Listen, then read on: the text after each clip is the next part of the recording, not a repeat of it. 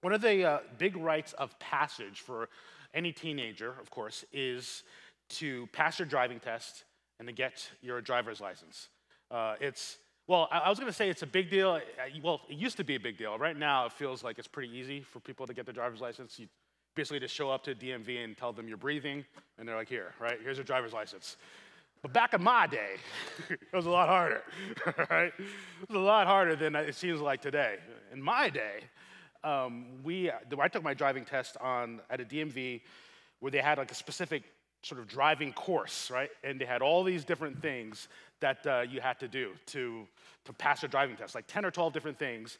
And you can only, you can't fail more than two of them, right, to pass the test, right? Now you can pay to get your driver's license, but back then couldn't do that, right? So you couldn't fail more than two things in order to pass the test. There's a whole list of things, but one of the things that's on the list, one of the most basic things to do, is to show that you can stay in your lane, right? The driving test person, whoever they're called, next to you will be like, all right, go in this direction, and what they're looking for is, are you able to follow the lane? You're not swerving left or right or anything else. You're staying within the lane markers. You're able to follow the road. You're able to go in the direction that's laid out for you. But today, we're looking, of course, at 1 Samuel 1 Samuel 11 and 1 Samuel 12. And really what we're looking at a very basic level is what it means to follow God. And if you think about what it means to follow God, a basic way of understanding that, you could say, is it means to be committed to God. It means to go towards God. It means not to swerve to the left or to the right. To follow God is to be able to say, here's where God is, and I'm committed to following him. I'm committed to going after him. I will go where God is. I'll go in the direction that he lays out for me. And we say this recognizing there is a very basic tendency we have, and that tendency is, and this is true for even the people of God, is to not go where God lays out for us. It's to leave the lane where God is and to go off course. And what we want to say this morning is that is and always will be disastrous. Anytime you leave the ways in which God has laid out for us, anytime you go in another direction, it ends up terrible. It ends up disastrous. Hopefully what we want to see this morning is we want to follow God. Here's where God is, and we will be encouraged, hopefully to lay out, here's the lane markers. Here's what it looks like to follow God, and we want to go there. We want to go where he lays out for us. We want to follow God, and we want to follow him alone. So today we're in 1 Samuel, as I said, chapter 11. If you look down in your passage there, Israel is once again under threat from the surrounding nations, and this time it's Nahash, leader of the Ammonites. And verse 1 of chapter 11 says this: Then Nahash the Ammonite went up and besieged Jabesh-Gilead, and all the men of Jabes said to Nahash, make a treaty with us, and we will serve you. But Nahash the Ammonite said to them, on this condition I will make a treaty with you, that I gouge out all your right eyes and thus bring disgrace on all Israel. So this is not much of a treaty. Nahash is looking to basically permanently disable these people. And what you're seeing here is not something that's uncommon, I should mention, back in that day. If you're a nation that conquers another group of people, one of the things they will do is, hey, we want to make sure that you never fight us again. So gouging out the right eye was a way to make sure that you could still do agriculture, right? You could still farm and be able to then give stuff to the nation that conquered you. But by not having a right eye, it basically permanently disables your ability to fight effectively. Right? You don't have peripheral vision. Back then, if you had a shield covering your left eye, you don't have a right eye, like you're done, right? So Nahash wants to do this, and it's interesting. He's so confident that he can win that when these people say, hey, can we call the rest of Israel for help? He's like, sure, go ahead. I think what he's thinking is, I want all Israel to come and realize they can't do anything to stop this, to be humiliated, maybe leading the way to him eventually taking over the whole nation. So the call goes out from Jabesh-Gilead for help. And the call comes to Saul. You remember last week, Saul has been made king. But it says here he's in the field when the message happens. It seems like he hasn't fully stepped into that role. He's still working the family ranch. So he hears about this. He's not happy. In verse 6, it says this: and the Spirit of God rushed upon Saul when he heard these words, and his anger was greatly kindled. See, what's happening here is actually really similar to what's happened in the past with Israel. Surrounding nations come, The people of Israel are threatened by these outside enemies, and what God does is responds. He raises up someone to rally the people against the threat, and this is what God is doing again. But now we have Saul, and this is what Saul is doing. He rallies the people, gathers an army together. Although we should say, here's where we're seeing what it looks like really to have a king. It's not like he says, hey, come if you want. He's like, hey, if you don't come, I'm going to kill all your oxen. So this is kind of a forced draft, right? But God uses this. He works through this to rally the people to come to the aid of Jabesh Gilead. So verse 7, it says, then the dread, where am I here? I'm missing verse 7. No, then the dread of the Lord fell upon the people, and they came out as one man. When he mustered them at Bezek, the people of Israel were 300,000, and the men of Judah 30,000. So Saul has his army, they gather together, they show up, and they win big. The Ammonite army is destroyed, they're scattered. Saul has proven himself as king. It's a huge victory. And now, as they're sort of all excited about this victory, we're told here in our passage that some people say, hey, you remember some of the people who didn't want you to be king? If you look at the end of chapter 10, it says some people despise Saul. They said, this guy is king?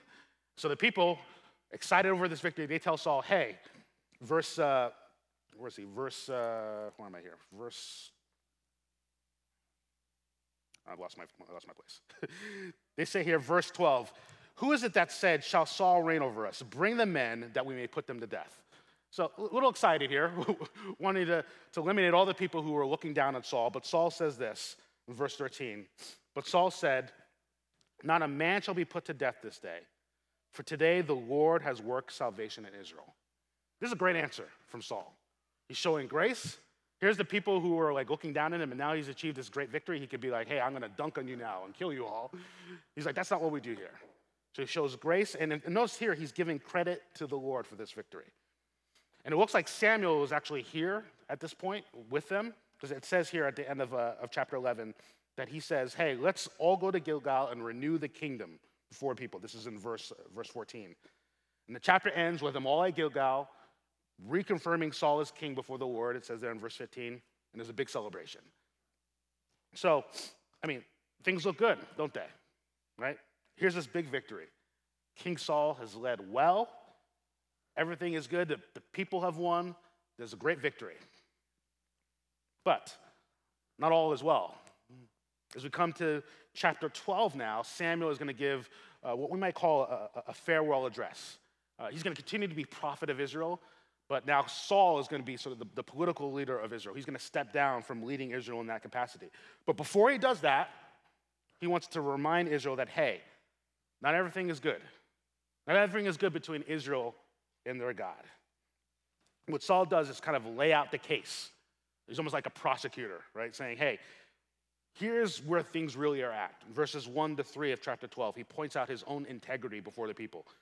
If you look at those verses, he'll say, look, did I ever defraud you? Did I ever oppress you? Did I ever steal from you? And they're like, no, you've never done that. God is our witness. He's been a faithful prophet to Israel. Then verses 7 to 11, he gives a recap of all that God has done for the people. Verse 7, of all the righteous deeds of the Lord that he performed for Israel. So, even more than Samuel, God has been faithful to Israel. And what Samuel's doing is like, just look at the evidence. Let me lay it out in front of you. First, we were in slavery. Israel was in slavery. People cried out to God for help in Egypt, and God appointed Moses and Aaron, verse 8, who brought your fathers out of Egypt and made them dwell in this place. But then, once he freed them from slavery and they came into this land, came to Palestine, the promised land that God gave them, they fell away from the Lord. Verse 9, they forgot the Lord their God. As a consequence for that, they get conquered by one of the surrounding nations, one of the enemy nations. So they cry out to God for help again. They confess in verse 10, we've forsaken the Lord. We've worshiped other idols instead of following the true God. What does God do? God responds, sends them help by raising up a leader, and they're rescued. And what Samuel's pointing out here, there's a pattern here. There's a pattern. The people are rescued from the enemies. Eventually, they forsake God. They stop listening to God. Then, as a consequence, they're conquered by their enemies. So what? They cry out to God again. And what does God do? He listens. He sends them another leader to save them. So that's the pattern. What Samuel is doing in this kind of farewell address is saying something different happened here, something worse than what you've been doing before.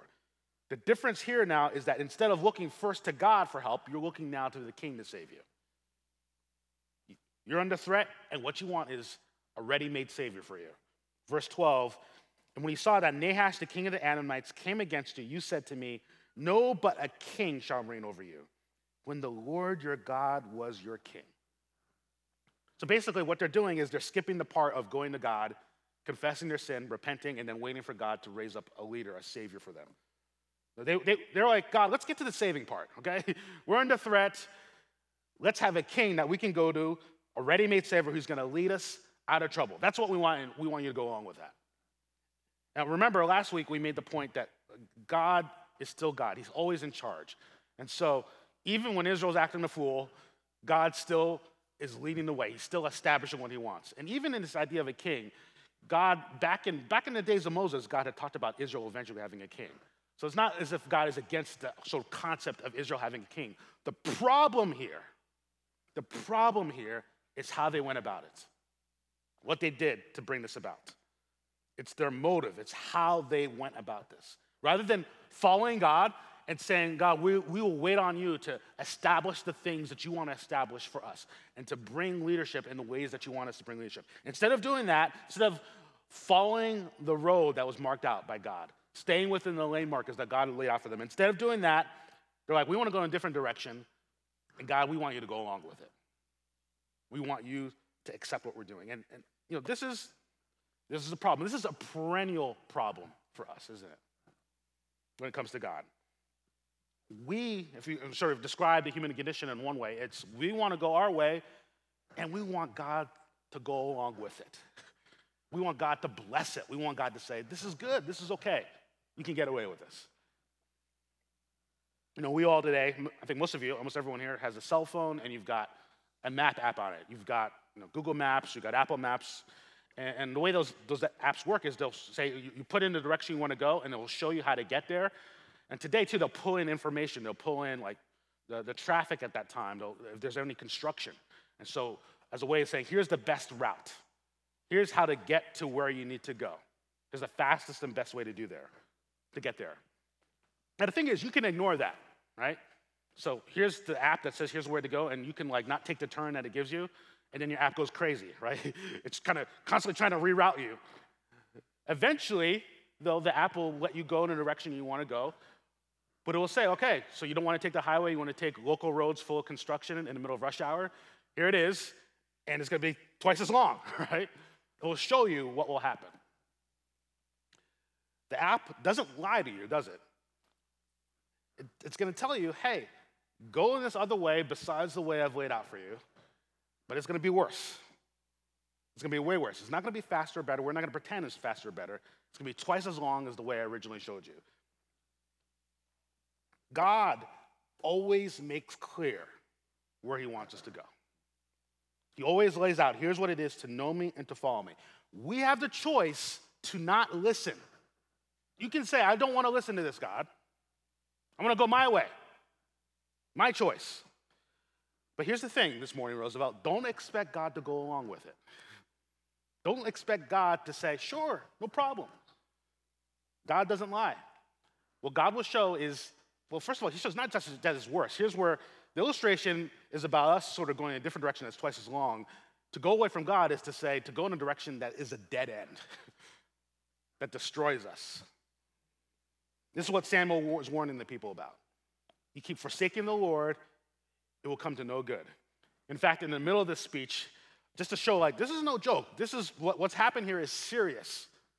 Where you guys are is precarious. It's not good how we've gotten into this place. We see here in the middle of the speech in verse 17, he asks God to send a thunderstorm right then and there, right? And it's saying, look, you continue to forsake the Lord, see the Lord's power. What's happening here is not good. And then at the very end of chapter 12, one of the last things Samuel says to them is in verse 25. Again, coming to this point, he's shown the warning, the power of God in that moment by saying, God, bring a thunderstorm. The thunderstorm happens in the middle of the wheat harvest, which tells him, like, this is God saying what's happened here is not good. But then at the end of chapter 12, verse 25, he says very specifically and directly, if you still do wickedly, in other words, you continue to not follow God, not go where God is, the direction God has laid out, you shall be swept away both you and your king. Don't want to follow God? Okay. But I'm going to tell you very clear. Here's what will happen. It's not just that you'll get lost. It's not just that it's going to take twice as long to get there. You will get destroyed. You'll get destroyed. Here's what happens if we fail to follow God in the ways that he calls us to. But the other end of this is to say, but what might it look like to follow God? There's a warning here. Don't turn away from God. But the flip side of this is the encouragement. Follow God. Follow God, and what happens? Well, here's how Samuel puts it to the people back then. Verse 14. If both you and the king who reigns over you will follow the Lord, it will be well. Follow God, commit yourself to him, and we end up in the place that God wants us to. It will be well for us. And so we've heard the warning from God, what it looks like to forsake him. Now hear the encouragement. Here's what it means to follow God. And what Samuel does in this same speech is list out a couple different things that I'm going to mark as the lane markers. God calls us to follow him. Here's what it looks like. Here's how you know you're going in God's direction. Here's what God calls us to. Here are the lane markers for following God. 4 that we want to list this morning. Number 1, to follow God means to fear God. To fear God. Verse 14 of chapter 12 says, fear the Lord. Verse 24 of chapter 12 says, only fear the Lord. Fear the Lord means to respect him, to honor him as God, to treat him with the awe and wonder that says, God, you are God. You are the one and only God. And I respect that. I honor that. I fear that. I realize that you are God and I'm not. And that is something to not dismiss or ignore. That's something to appreciate with great awe and fear. You know, to fear God, it's almost, I want to suggest it's like the feeling many people have if you are able to ever visit the Grand Canyon and you stand there, you look out over the Grand Canyon. It's not just a big hole in the ground. It's pretty impressive, actually. If you're there, particularly if you go to the Grand Canyon and you go to the edge where there's no railing, right? And the feeling that comes over you as you look out over the Grand Canyon, it's a feeling of awe and wonder as you look out over the Grand Canyon, but also there's a bit of trepidation, right? Because if you're standing right at the edge and there's no railing, you recognize that you got to respect what this is. You got to respect the boundaries of the Grand Canyon. If you lean too far over, you will fall and you will die, right? Like that's just it, right? You can't just be like, Grand Canyon, I'll do whatever I want. I'm going to lean over, right? Grand Canyon has no problem saying, all right, then this will happen. This is what it means to fear God, to appreciate and respect him as God, to know that to be before God is a dangerous thing. God is a lot of God, and we are a lot of human, right? And there's a huge infinite gulf between those two. It's to recognize that God is God, and that's dangerous in many ways, but it's also to recognize God is God and has allowed us to behold him in his glory and wonder, and to be awed by that. To honor him as God and respect him as God. To follow God means to honor and respect him alone as God and appreciate what that means in relation to him. Following God means fearing God. You want to go in God's direction, you must fear him. You must recognize him and honor him as God. Number 2, to follow God means to obey God. Verse 14 says, Samuel says, obey his voice, do not rebel against the commandment of the Lord. What's another lane marker for following God? We listen to him. We listen to him like, it's almost like a young child has to listen to the voice of their parent if they're in a crowded place, like let's say Disneyland, right? One of the things, let's say a 5-year-old is hopefully told by their parent is, hey, we're going into this crowded space. Listen to me. Hear my voice. Follow me if we want to get through this. That child will get lost unless they listen to the voice of the parent and they follow in the ways of the parent to navigate that space. In the same way, we must listen to and obey the voice of God if we're to go through the, let's call this the crowded space that is life in a sin-damaged world. We will get lost. We'll go astray. We'll get destroyed. God says, listen to my voice, obey me. And we do that through what? Through the Bible. The Bible is literally called the Word of God. We have this word so that we know his voice and know how to listen to it and follow it. I don't know who said this, but it stuck with me when I heard it. I remember someone was talking about obeying God and was sort of speculating that when we stand before God one day, that we'll be surprised how much following God was just about reading our Bible and following what it says. We'll be like, really? That's it? God's like, well, yeah, I called it the Word of God for a reason, right? How much of the Christian life was very simply, read your Bible. Hear what it says. Here's my voice. Listen to it and obey it. That's how you're wondering, like, God, what's the purpose of my life? I'm trying to figure it out, etc. God's like, well, maybe read the Bible a little more. Ask questions about it. Pay attention to it. Study it. Have other people help you ask questions of it. That whole process God uses supernaturally to help you. The more you do it, the more you read and study the Bible and do it with other people in communities like this, the more God works so you actually can hear his voice, and the more God works through you to listen to it and to obey it so you're following God. You're going in the direction God wants you to. Follow after God is to obey God. Number 3, follow God means serving God. Verse 20 of chapter 12, Samuel says this. Do not turn aside from following the Lord, but serve the Lord with all your heart. And do not turn aside after empty things that cannot profit you or deliver, for they are empty. See also verse 24. Only fear the Lord and serve him faithfully with all your heart. We follow God when we give all of ourselves, when we give your heart, your time, your attention, your focus, all of who you are. Following God means giving all of who you are to God, and instead of giving yourself to things that are useless and empty. If there's one pitch I can give you on like why you should follow God, why you should follow the God of the Bible, okay? If there's one pitch I can give you, it's this. To give your time and attention to other people or things, desires besides God is a colossal waste of time. It is literally flushing money down the toilet. I can't put it more literally than that. To give yourself to other things is a waste of your life. That's what Samuel's saying here.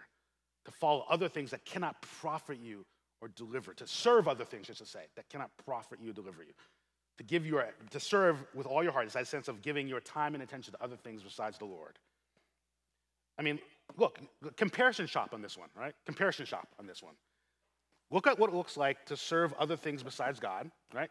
On one hand, and then look at what it looks like to serve God. Look at the difference. The first investment, I can't say it more clearly than this, the first investment will bankrupt you.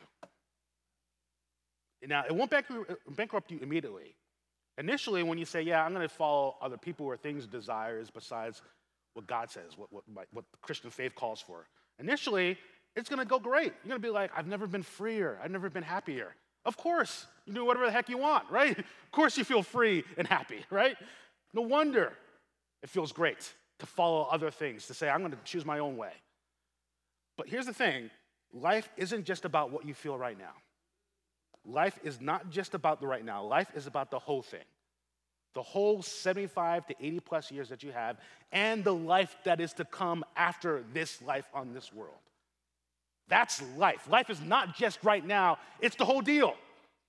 It's the whole deal. This life and the life to come. And to give yourself to other people or things and desires that aren't of God will ultimately fail you. You will come to the end of your life and you won't know at all whether you have something that will last. You won't know at all whether you have something that will endure as you pass from this life on to the next. You will realize I have nothing that of profit or deliver, nothing I can count on. That's the first investment, to serve other things besides the Lord. But the second investment, to serve the Lord with all your heart, to give the Lord the best of your time and attention and focus, to give yourself to the Lord. What the Bible says is that immediately it pays dividends. Immediately, once you say, I am following the Lord, immediately what God says is, in that moment, you don't need to wait to heaven. In that moment, I show you the profit that comes. Because immediately, when you give yourself to the Lord, when you give your heart to the Lord, God puts into your heart his Spirit. And with his Spirit comes enduring joy and peace and kindness and faithfulness. Immediately, God gives you lasting purpose, purpose for this life that carries on to the next life, purpose to know God and to be in a relationship with God. Immediately, God gives you community, a community of people that actually know you and care about you and pay attention to you and encourage you to follow God together with them. Immediately, God says, you have a life that lasts and that will never end, that even death cannot stop. To serve God, that's the only thing that is worth it. That is the only thing that brings profit. To say, look, there's a lot of things I can give the best of my time and attention and focus to. Here's the only thing that's really worth it, because it's the only thing that lasts. It's to give myself over to God. That's what it looks like to follow God, to serve him with all your heart. The last thing we want to mention here, if we want to follow God, we must remember who God is. We follow God based on recognizing that God is the kind of God that he is. Here's the kind of God he is. Verse 22. For the Lord will not forsake his people. So this is after Samuel said all these things about like how bad they've been, right? And saying, look, here's what it looks like to follow God, and all things we listed, but he's towards the end of his speech, he says this: for the Lord will not forsake his people for his great name's sake, because it has pleased the Lord to make you a people for himself. God graciously chose this people for himself. They didn't pick God, God picked them. And that's a good thing, because any hope we have for staying with God, for following God, is really based on God, on who God is, rather than who we are. And fortunately, who God is someone who doesn't give up on us. He doesn't get tired of us. That's ultimately what this depends on, that God is God. And to say he's God is he's a faithful God. He's faithful to us. Even when we struggle and fail, he's faithful. Especially when you struggle and fail. Because, listing all the things I just listed, can we be honest? Let's admit, like, I can say all these things, and yet we already know we won't measure up. We already know that, yes, I know I should fear God, but often I don't. I forget. I don't appreciate him as God. Yes, I know I should obey God and be in the Word, but this busy Christmas season, I got a lot to do. We don't listen to him. We don't hear his voice. We disobey him. We know we shouldn't give ourselves to other things besides God, but man, those other things, they seem to immediately benefit me and give me pleasure and comfort and all these different things. And so we get distracted and we don't give our hearts over to the Lord. This is why following God really very much depends on this last one. We follow God and we'll keep following God on the basis of God being faithful, more than us being faithful. We will know God and follow God because God has been committed to us over the long haul. And that commitment means God is always ready to bring us back. That I just listed all these things and I've already admitted to you we will fail. But also I'm telling you, because of who God is, we can always find our way back. There's always the road of confession and prayer, and knowing that however far away we get away from following God, we can get right back into the lane and know we'll get to the end. I mean, it's worth noting here that in the midst of all these things that Samuel has been saying to the people, one of those rare moments for Israel, a rare moment of clarity, of confession of sin. Verse 19 of chapter 12. And this is right after the thunderstorm, and the people were like, whoa, that was not good. And the people said to Samuel, pray for your servants to the Lord your God, that we may not die.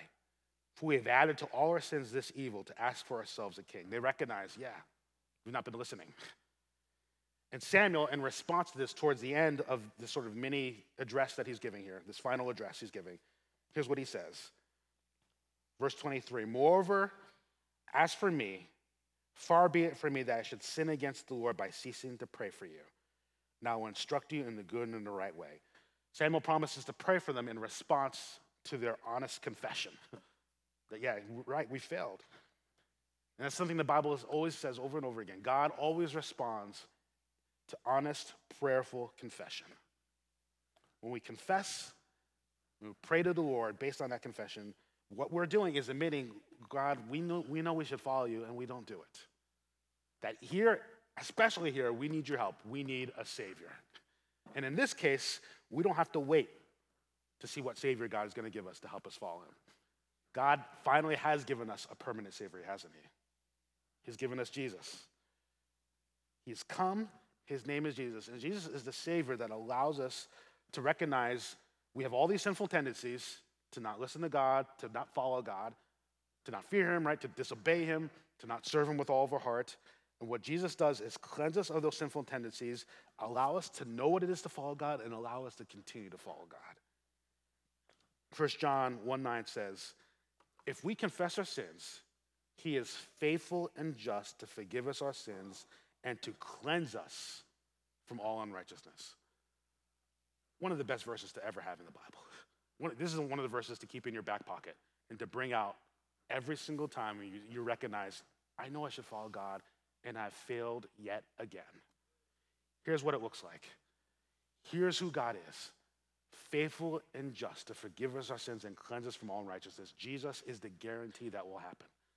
You may be here today, and maybe there's a sense of conviction because you've never been following God. You've been going your own way this entire time of your life.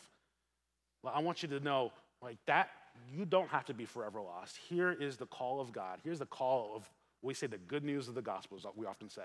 The good news is Jesus today saves you and keeps you saved. Hear his call and know then what it is to follow him. And you might say, I follow God and I stray over and over again. Could God still want me? Could God still accept me? Is there still hope for me? There's always still hope. God always still wants us.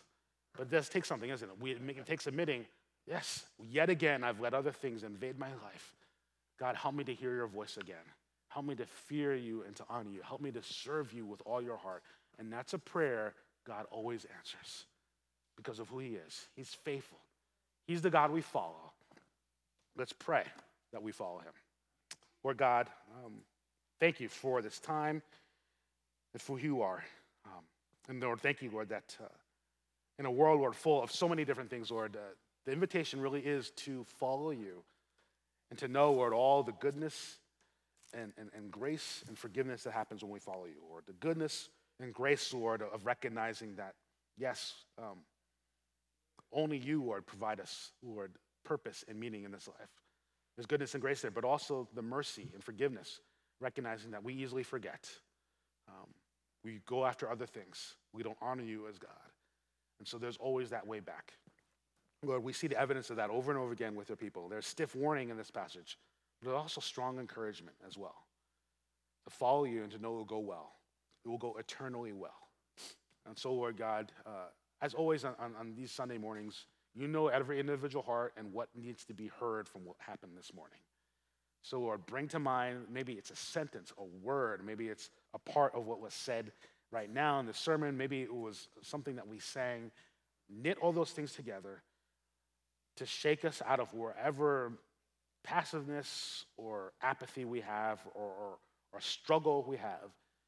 Help us to, again, see clearly, here's where you are, and here's how we can get to you. And thank you, Lord God, for how you've laid that out for us in and through Jesus. We thank you for him, and we praise you for him. We pray these things in his name. Amen.